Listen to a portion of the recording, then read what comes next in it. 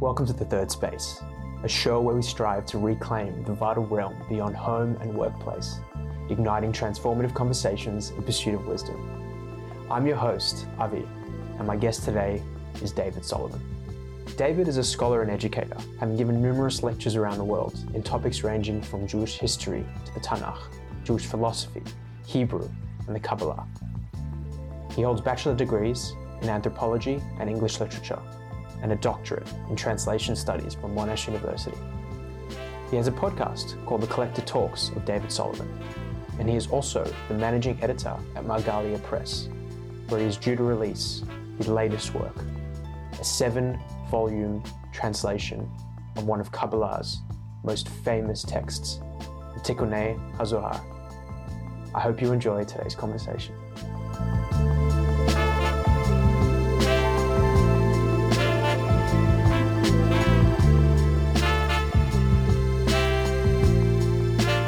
You're currently working on a translation of what many regard to be the cornerstone Kabbalistic text, which is called the Tikkunei HaZohar. It's a bold endeavor that you've embarked on for over a decade now.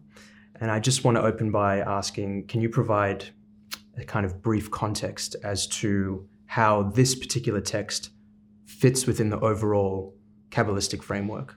So to understand the Tikkunei HaZohar, which many scholars would regard as probably the most, certainly up there as the most influential Kabbalistic text of the last 700 years that's really shaped the development of Kabbalistic thought and its revelation in the world, we would need probably to understand the wider context and framework of what is the Zohar itself. And a lot of people are a little bit confused about that because it is a confusing topic. The idea that there is a book called the Zohar is a little bit artificial.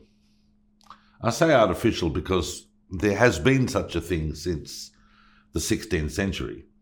But the Zohar really arises out of a literary and spiritual phenomenon that is an entire body of mystical writings that emerged in the 13th century, claiming to have been composed much earlier, and whether they were or whether they weren't, that's when they were revealed in the 13th century,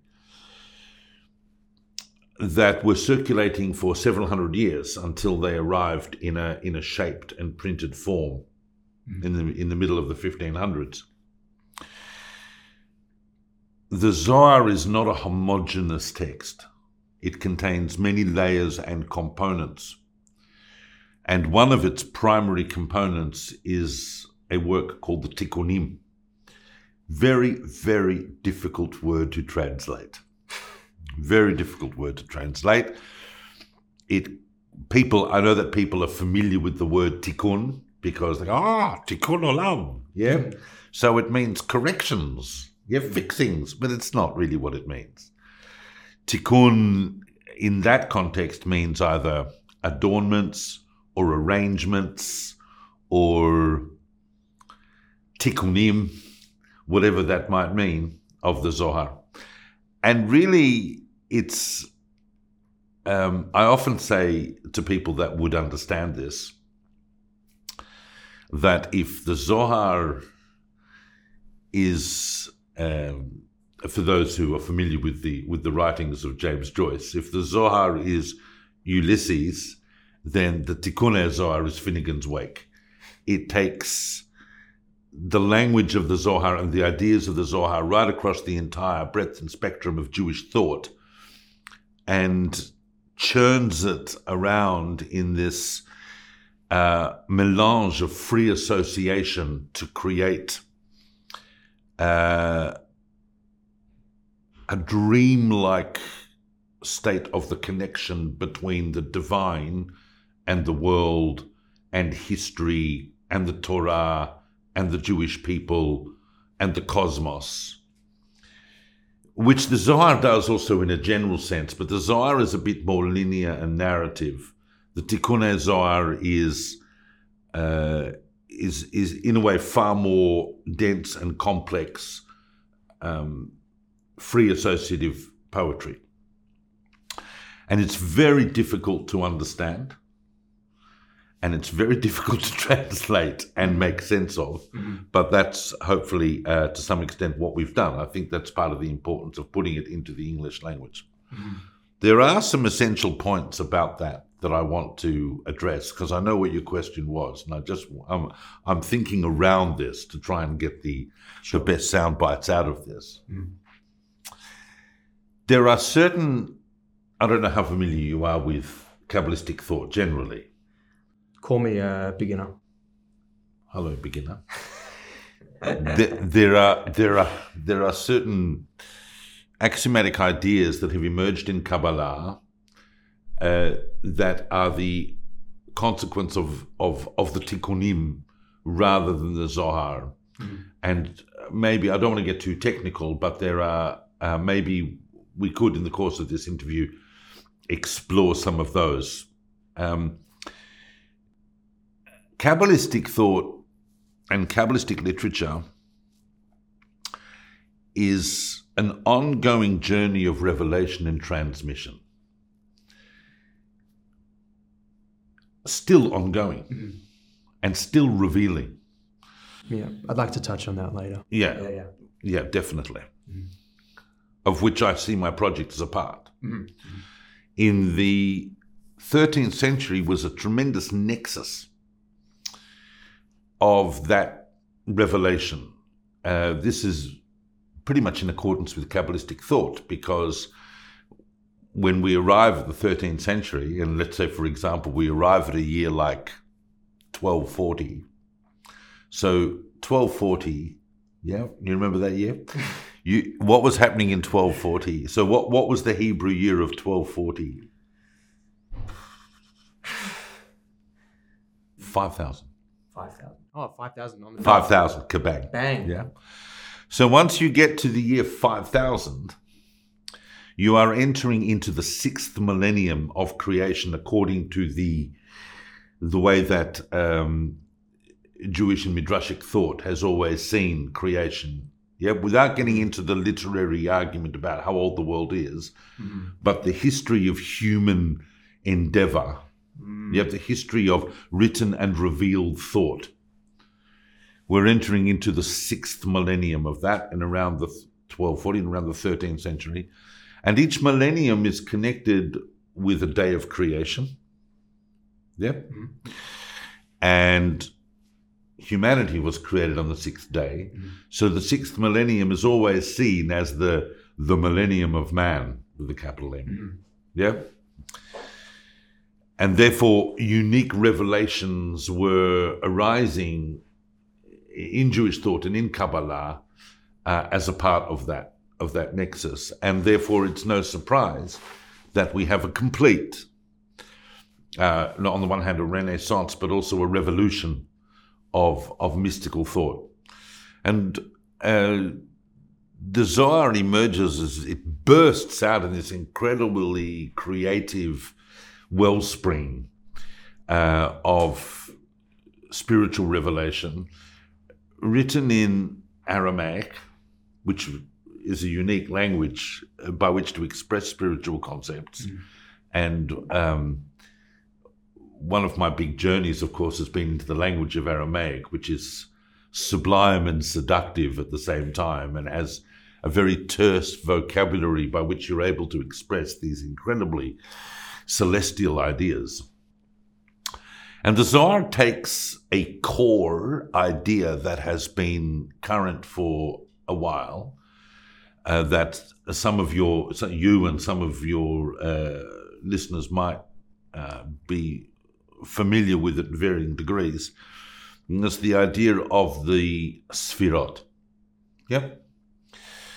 The idea that God is revealed to the world through 10 creative modalities, we might call them. Or actually, that's not my term, that's Shalom's term. Creative modalities, which is nice. I like that. And that's the kernel idea behind the Zohar's poetically driven revelation about the relationship between God and the world. The Zohar is huge. It's thousands of pages in manuscript form. It's circulating in manuscript for a while. Now imagine if someone read all of that, and then consumed about 10 buckets of LSD and sat down and thought about it. They would come up with something like the Tikkunim. The Zohar and the Tikkunim and other associated literature of what we might call that literary phenomenon is circulating in manuscripts for a few hundred years before it reaches what they call the altar of the press. There was, in fact, a whole polemic and controversy about whether or not the Zohar should ever be printed or not. Interestingly enough, there's a little bit of that in my work as well, because printing is one thing and translating is another. And some people have argued that the Zohar should not be translated. Well, it's too late for that. But some others have argued that maybe the Tikkunim should not be translated. Tikkunim is a very, very revealed text. People who read my translation, and I don't think there'll be many. Many will be interested in it, but I don't know how many will sit down and actually read it. And it's thousands of pages long, my translation. It's a long poem. It goes across quite a number of volumes. It's extremely revealed and it's extremely confronting. Could you shed some light on what motivated you to start this scholarship? I'm sitting in Jerusalem. We were living in the Old City. So the Old City contains 4 quarters. The Jewish quarter, the Rova, the Christian quarter, the Armenian quarter, and the Muslim quarter. And we were living in a house that was at the exact juncture of all 4 corners, in a place of the Old City that those who know the Old City know that there's this spot called Galicia. So we were living right there at the juncture of the 4 corners. And I'm a late night person, so I'm working and I'm reading and I'm studying all night. And I'm always, every night, I would go to bed when I would hear Al-Fajr coming through the window, which is the call for the early morning dawn prayers for the faithful. And so I start hearing people outside making their way to Har HaBayit, whether they are going to Al-Fajr or whether they are going to Vatikin at the Kotel. People are making, and I'm hearing this call. And it was at that moment that I came across a text and I thought, I don't really understand what that's saying. I'll look at a translation, because I'm not ashamed to look at translations. I think translations are really important. They help us. We have to be really careful about translations, but they are one of the great devices by which we can arrive at meaning.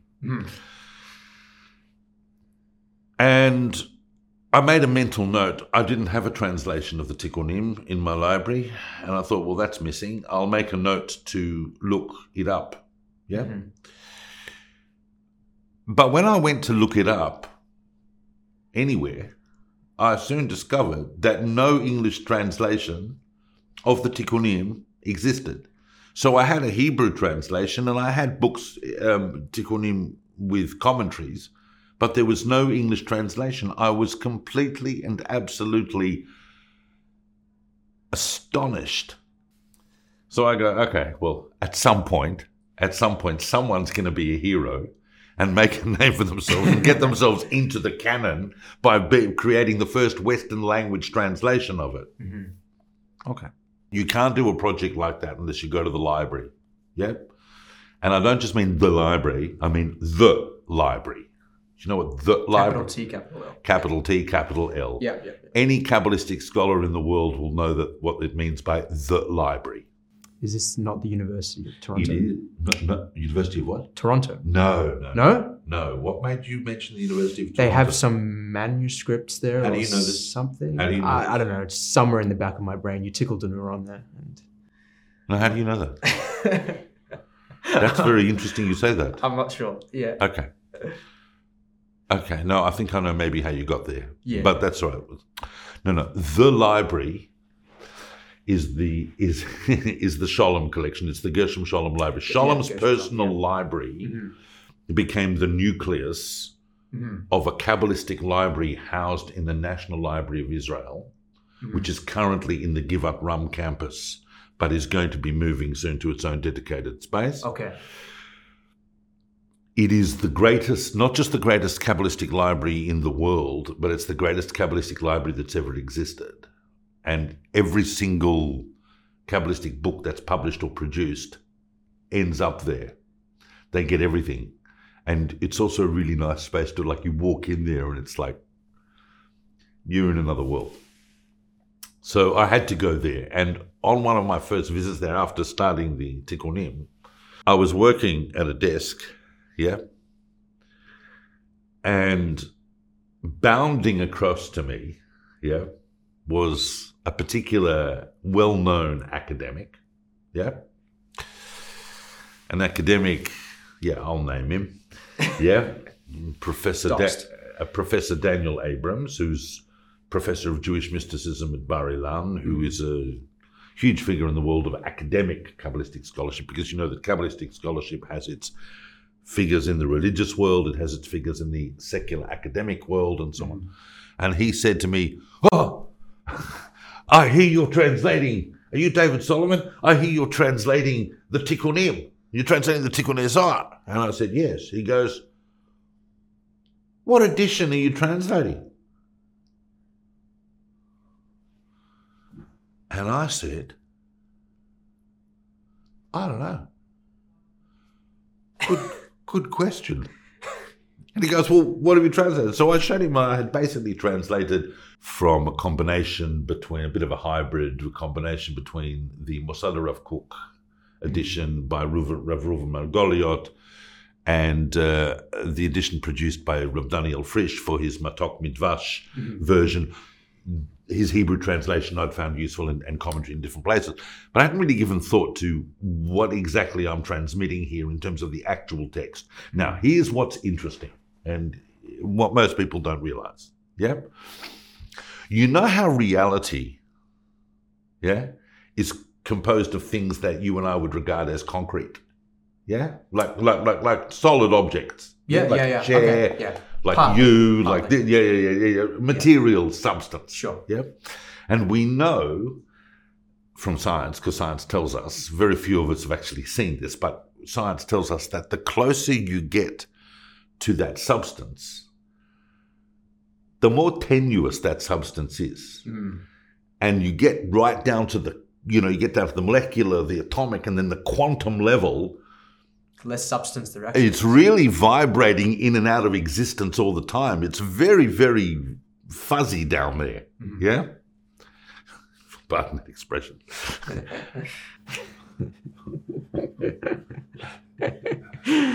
That's how Jewish texts are. We think of them as monolithic objects, but when you get very, very close at a very granular level, they're vibrating with fluctuations all over the place. So a book like the Zohar, which has undergone hundreds of years of manuscript and print transmission, on almost every line there are tiny little quirks in how whole lines or words or sentences or phrases are transmitted. If you stand back, it all looks the same, but it's middle. So when we talk about which version, it's very important to know what version are you actually transmitting. Now, Danny Matt, for example, and this is where I had a disagreement with his methodology, Danny Matt decided that what he would do was basically reinvent the Zohar. He was going to go back to medieval manuscripts and reconstruct what he thought the original Zohar looked like. Which means that what he produced is similar to the received Zohar we have today. Like when you go to a shop and you buy the Zohar in 3 big volumes, the Aramaic, the original, it looks kind of like it, but the problem is that you're constantly looking for things in his translation that you can't find because he based it all, if it wasn't in manuscript that was in front of him, he had like 3 or 4 favorite manuscripts. And if they weren't there, and he made decisions in his reconstructed, it's called an ur-text methodology. It's an attempt to try and reconstruct what you think it was, rather than saying, I'm actually going to take a common edition of the Zohar and translate it so that people can know what it says. He went back and got very clever and they reconstructed. And I didn't want to do that. I wanted to find an edition that was really, really influential in the reception history of the printed Tikkunei Zohar, which is why we decided to do Constantinople 1740, which turns out is a fascinating, fascinating edition. But in doing so, I worked with some manuscripts, one of which is the manuscript in Toronto. And that's... Gotcha. There's a very, very famous manuscript in Toronto of the Tikkunim, because it was famous because it's the earliest that we have. And also because of its ownership history, because at some point it was owned by Shabtai Tzvi. Wow. Yes, big wow. Wow. And that's why what's amazing is when you read through, it's hundreds of pages of dense manuscripted folio. By the way, Shabtai Tzvi, for those who don't know, was a false messiah, and I think he was in the 17th century. Yeah. Every time you see the word Shabtai in the text, someone has drawn in the margin a giant phallus. It's a remarkable manuscript.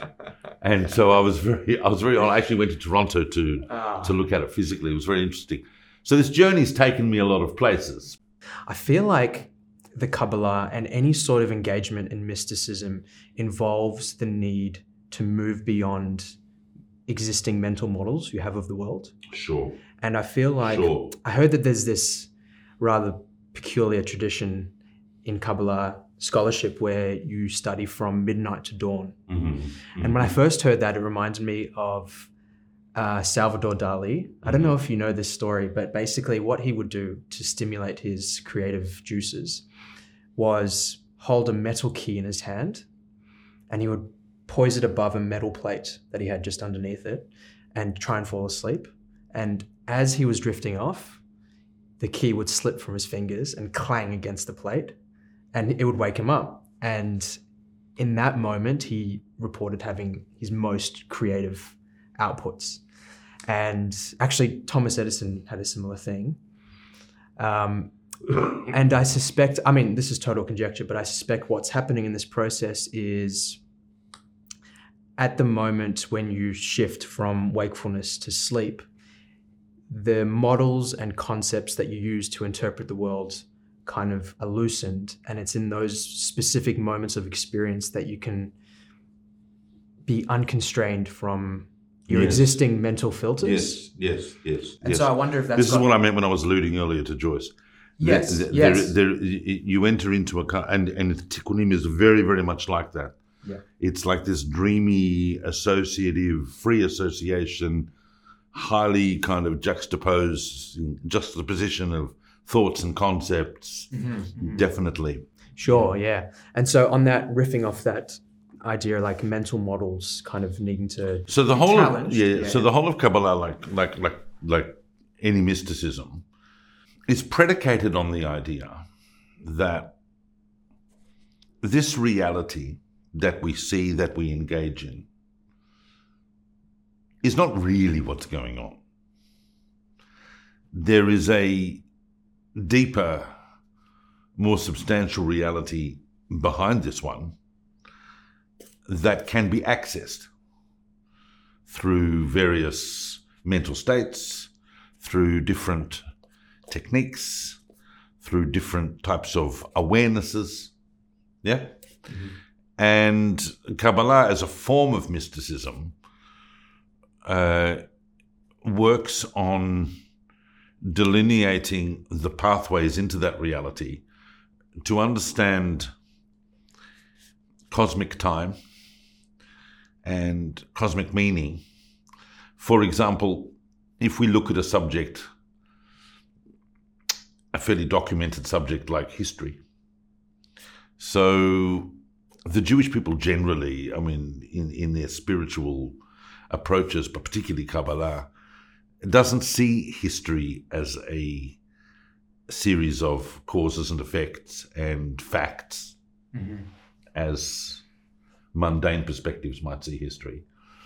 But that history is a cosmic line. It's a cosmic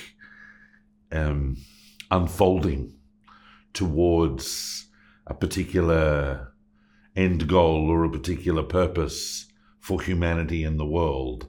And everything that happens at every stage in history has a particular place and meaning in that unfolding. Yeah? Mm-hmm.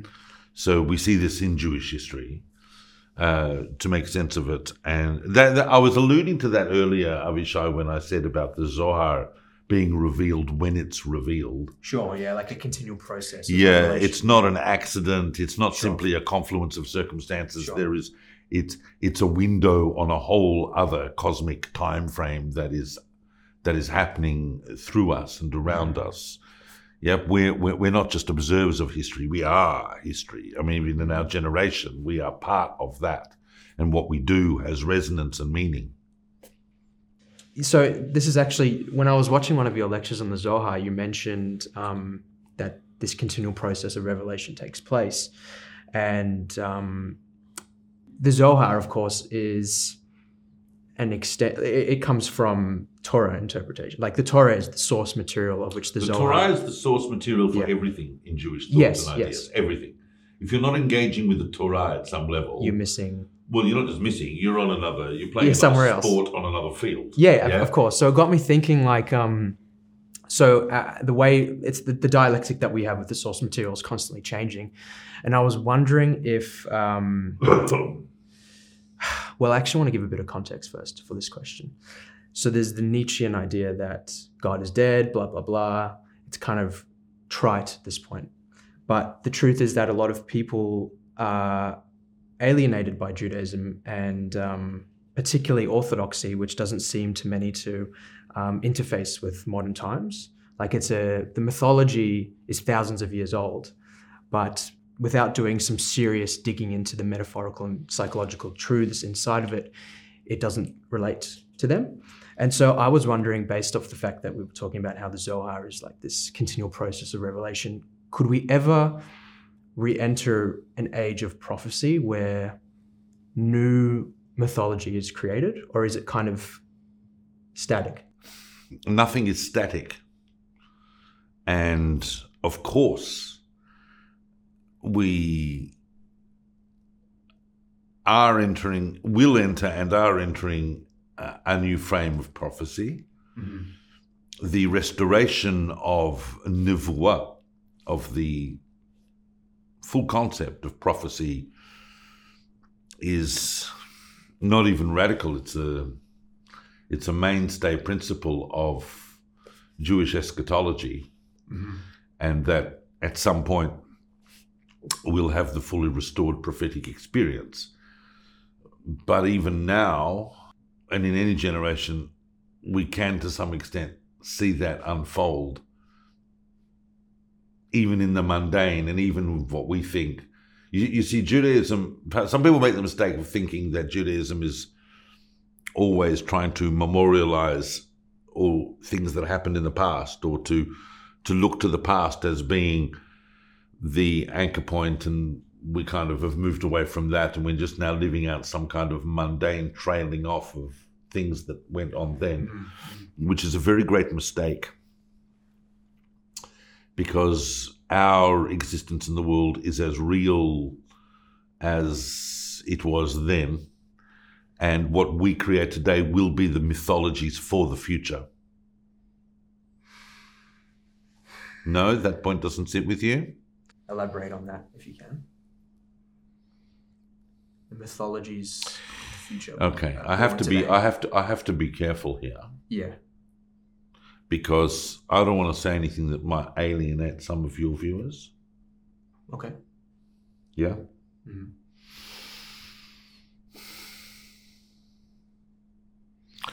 But I don't believe, I think I'm not the only one, that the Torah And when I say the Torah, I mean in its wider encompassing sense as well as its more specific sense. I don't believe the Torah is static. You said just before we took a break that, when we come back, we might talk about wackier ideas. Here's one for you. And I actually think that I've written about this. I haven't published on this because it's just too out there. And when I say this to you, you're going to go, David, I think you need to go home and take your medication. But in a sense, I believe that Jewish texts are coming to us from the future. They are traveling backwards in time. Whereas, because their perfected state, they are traveling towards their perfected state, and their perfected state is in the past. And we are getting the early iterations of them as we move towards the future. It's a very complex argument. I've written about it philosophically, and it's just not quite cooked enough to be out there. Sure. But I like it. This is the place where we, shape these ideas. Yeah. Because we may, in linear time, we seem to be moving to more and more uncertainty in relation to these texts. Yeah? People think they know what the Zohar is, but the Zohar, the closer you look at it, the less certain it is. Yeah? And the more we drive that forward, the more uncertain it becomes until it will eventually dissipate. Mm-hmm. And yet it coalesces and adheres and coalesces if you look at it coming from the future, moving back towards the past. Mm-hmm. Difficult idea to really explore right now. But even in an applied, grounded, realized sense, the Torah is not static. If you look at the evolution of halakha, if you look at the evolution of Jewish philosophy, if you look at the evolution of Jewish culture itself, it's hard to point to anything that is absolutely linear and anchored in a static sense. I guess my question was yes, our interpretation and the dialectic we have with the text is forever unfolding and changing, but the source material itself, would that, the words on the page, the actual stories, would that body ever get expanded? Yes. In fact, it's being expanded all the time. Okay. There's a word in literary scholarship that's a bit of a dirty word, but I actually see it as an amazing word. A word that really unpacks a whole lot of things about Jewish texts. Are you familiar with the word pseudepigrapher? I can't say I am. Surprisingly. Yeah, I'm looking around the room, and of the many people assembled, there seems to be a general acknowledgement that that's not a word that they use every day. Yeah. I thought it was a slur at first. Yeah, I know. Yeah. So pseudepigrapher, as you can imagine, if you think about the word, are writings that are invented but then cast in the mold of belonging to some earlier canonic state. Okay. Yeah? Mm-hmm. Now, the Zohar, for example, and we were talking about the Zohar, so I'll use that as a prime example because it's so often said of the Zohar by scholars that the Zohar was a pseudepigraphic text.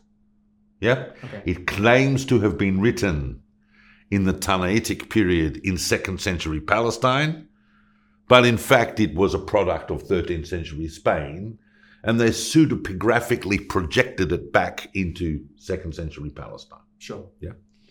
And there's that whole discussion. I mean, obviously the traditional religious world doesn't accept that. Mm-hmm. The academic, secular world totally accepts that. That's their given standing point. I come along and I say, well, let's not get into that debate. It's a little bit like what Franz Rosenzweig said about the Torah, right? I'm not so much concerned about who or when it was written, who wrote it or when it was written. I'm more concerned about what am I going to do with it. Mm-hmm. Yep. So similarly with the Zohar, the bottom line is whether you think it was written pseudepigraphically or whether you think it's an authentic product of the Mishnaic period, It's a revelation that happens at a moment in time in history. But it is kind of interesting because it's not just the Zohar. It is possible basically to say it of all Jewish texts that they are at some level pseudepigraphic. You could have that perspective. And then you start to think, well, if they could do it then, why wouldn't we not be able to do it now? And then you think about that some more and you go, well, actually, pseudepigrapha is uniquely suited to a literary canon every time it changes its platform of transmission. So when, for example, we went from manuscript to print, you can see it's possible to insert things into the canon that have always been there. And now, in the course of the last 20, 30 years, as we transition to digital media and the internet, we can present things that have always been there. So then people go, oh, really? But there are physical artifacts. Oh, are there? I have worked out, I haven't done it, or at least if I have, I wouldn't tell you. But I have worked out how you could actually insert things right now into the canon for which there would be physical evidence that would be sufficient for scholars to say, no, that's a text that's always been there. And the reality is that people are doing that right now. Mm-hmm. Now, right now is not when they'll be picked up. Mm-hmm. They'll be picked up in a few centuries' time. And they will have always been there. They will have always been there. Jewish texts are moving from the future to the past. We're not going to make this a lecture on Epicurus, but I'm just saying that the whole of the Jewish textual canon vibrates with uncertainty and instability at every angle. It's a bit of a mind trick to have to say it's a great big monolithic block. Mm-hmm. And it's a bit of a mind trick to have to say that, oh, that's prophecy, but what happens later is not. And what happens later is not revelation. That revelation only happens here. Mm-hmm. Things are constantly evolving and changing. Mm-hmm. The Jewish people treat the entire span of the last few millennia as their playfield. Yeah, I want to kind of return. I think we went a bit deep, which I was very happy and keen to do, but I want to zoom out back to where we were, which was talking about the deconstruction of mental models as a requisite to access Kabbalah potentially. Mm-hmm. And you do have to break down, I think, your existing frameworks. Now, a lot of people would say, no, Kabbalah is just another level of Torah. Yeah. So when you have learnt the Tanakh and you've learnt Midrash and you've learnt Talmud and you've filled your stomach with halakha and all the different things and everything else, oh no, you're ready for Kabbalah. And it works consistently and their entire effort is focused on integrating that into all of your former knowledge and making it all consistent. Mm-hmm. There's a big strive for consistency. Sure. Yeah? Across all the different layers. But at some point, all the great Kabbalists that I have read and experienced have had to break down their preconceptions about what they thought was going on and rebuild it from scratch. If you're not doing that, then you're not really engaging with what those deep levels of Jewish spirituality are asking you to do. They ask you to break it down at a personal level, on an existential level, and on a mental level. You've got to break it down. Yeah, and that's quite a dangerous endeavor. I mean, we've got the legend of the four rabbis who enter the orchard, which is, of course, the is a metaphor for, the study of Jewish mysticism, and they're all differently affected. One of them dies, another one goes insane, another one becomes heretical, and there's only one, Rabbi Akiva, who emerges enlightened, right? And I think that this has something to do with something I learned recently about the relationship between awe and horror. The thing that they seem to have in common is a confrontation with what some would call the mysterious or the divine or the numinous or whatever you want to call it. And basically any sort of phenomenon that challenges our existing mental models of the world and our grip on reality. And the difference between the two emotions is that as this phenomenon rushes towards you, if it comes at you too much, too quickly, you respond by being horrified. But if it comes at you at an apprehensible pace, then it's awe. And I think this suggests that there is sort of a need to be prepared and a need to be qualified before studying the Kabbalah, because it is that encounter. And so my question, as a sort of preamble, is I know there's a whole bunch of modern movements that try to make the Kabbalah and all sorts of Kabbalistic teachings more accessible to the public. I'm wondering what you think about those movements. I wonder if you think Hasidism is one such movement, and what you think about the project, if this process of making the Kabbalah more palatable is actually causing us to lose something in the process.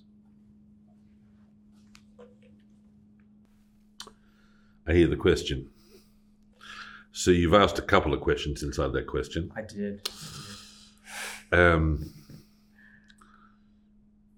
There have for some time now been attempts to reduce Kabbalistic knowledge and Kabbalistic insights into digestible and bite-sized perspectives and slice up the wisdom cake so everybody can munch on it. In my experience, which is extensive, in that particular framework, there is inevitably something lost. I think that the assumption inside your question that we lose is definitively yes. Now I'm going to go out on a limb. I'm going to say something a bit contentious that I have said elsewhere, but then people are horrified. But that's what happens. I don't believe that Hasidism, in its writings and in its teachings, is mystical. It's not mysticism. It's using the symbology and the language of Kabbalah, but it's not Jewish mysticism.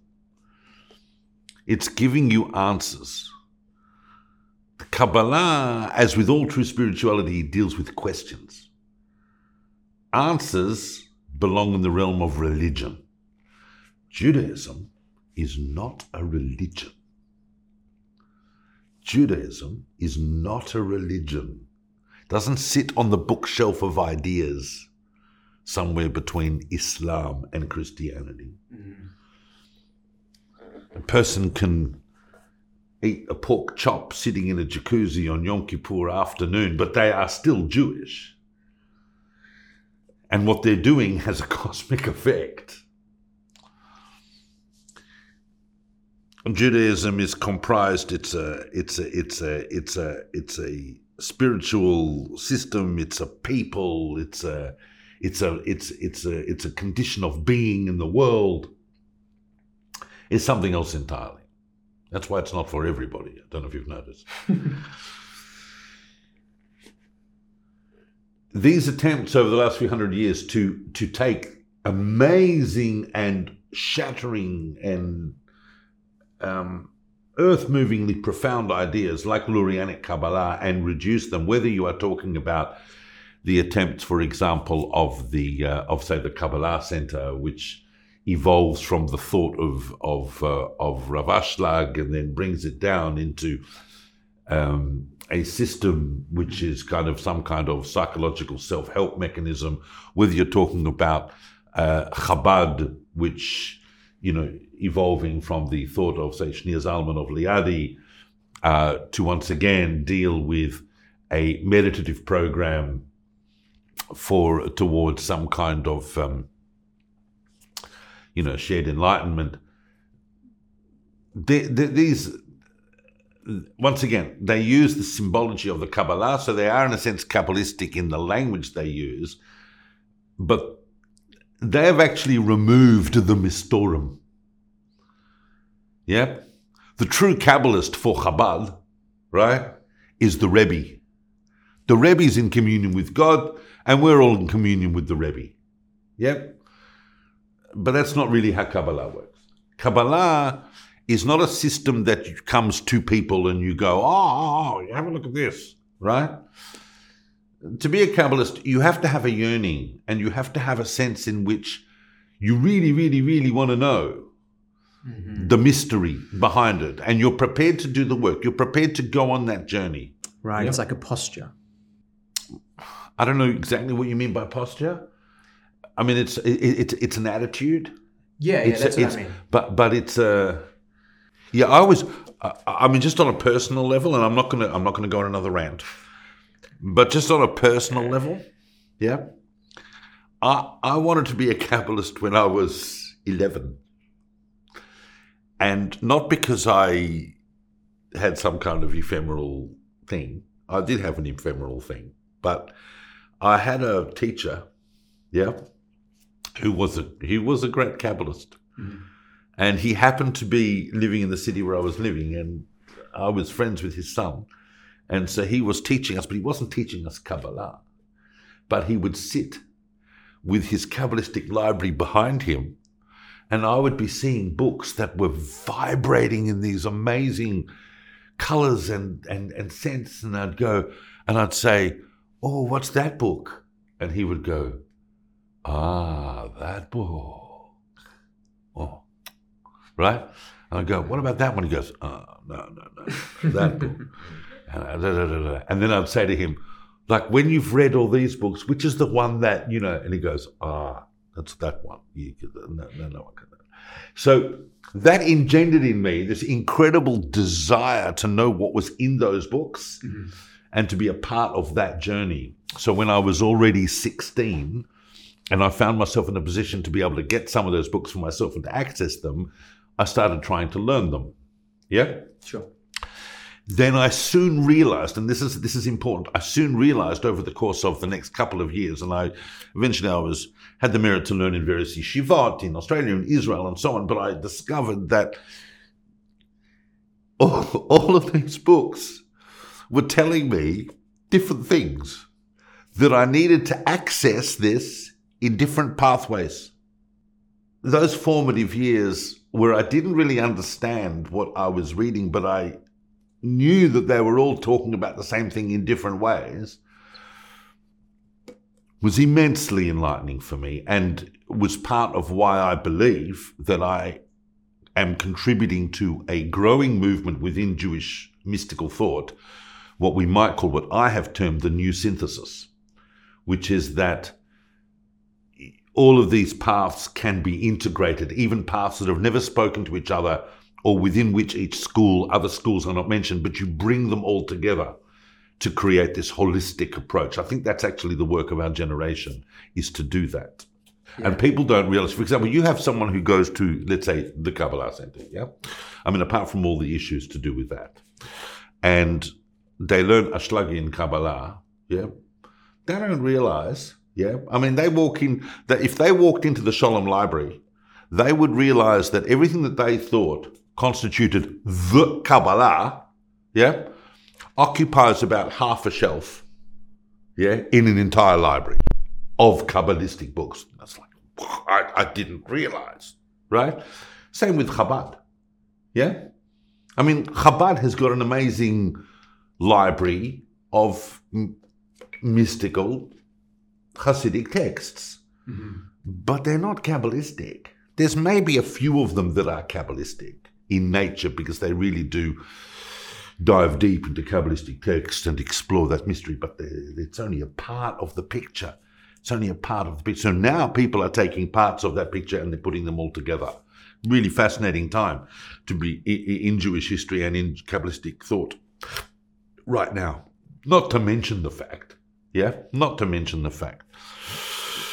that we have had very close to our generation two astonishingly impactful events that would be enormous at any stage in Jewish history.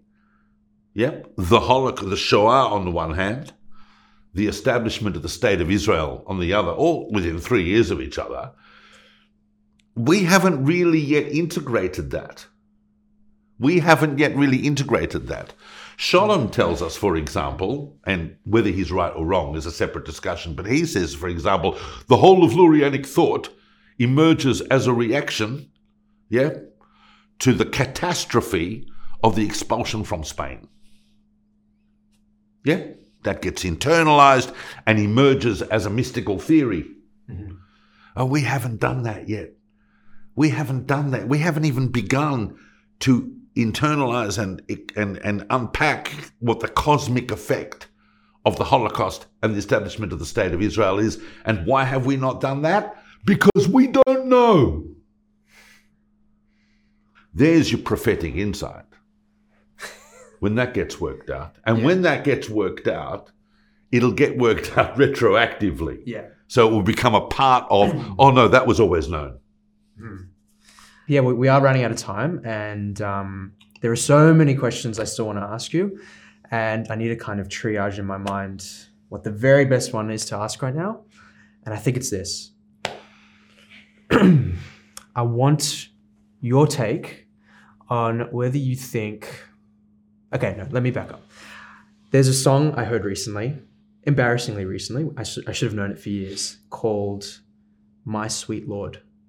George Harrison. I'm so glad you know it. My sweet Lord. Yes. Thank you. It's such a beautiful song. You've only heard that recently? Yes. Embarrassingly recent. I bet, you know what? I'm making up for lost time. He's Hare Krishna phase. Yes, exactly. Yeah. So what I love about that song is the way he beautifully... It's got a beautiful guitar riff.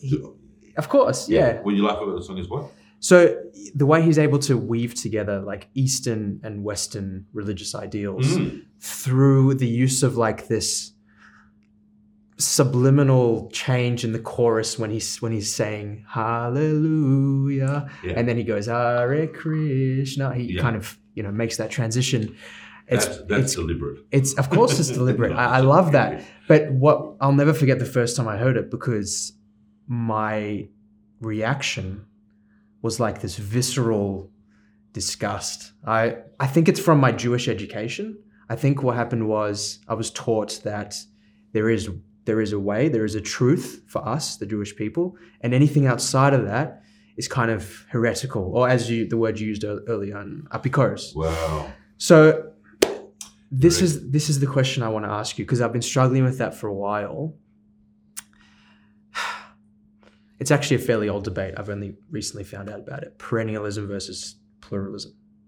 So perennialism, the idea that all religions kind of converge on a single ultimate truth, and pluralism is that each in the words of Jonathan Sacks, the late Rabbi Jonathan Sacks, who got into big trouble for this with the authorities when he said, he wrote in his first in that famous and what I think is his greatest book, The Dignity of Difference, one of his early books, where he writes, "In heaven there is one truth, on earth there are many truths." Mm-hmm. And they actually forced him to republish the book without that statement under threat of excommunication. The Haredi Beth Din, because they couldn't handle it. They couldn't handle it. What do you mean on earth there are many truths? It's going to open the door to a whole lot of archi-parchi.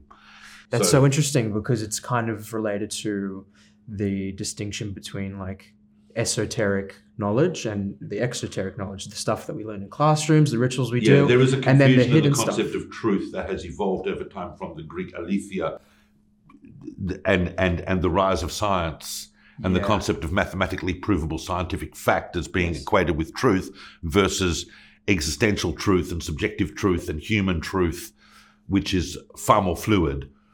And that distortion has all been condensed and cordialized into this word truth that people now use almost as a weapon.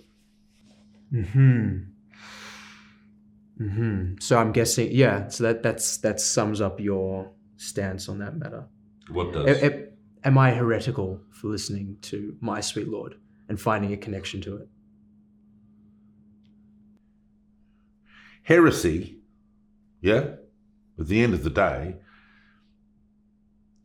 has halachic definitions. Heresy is a halachic issue.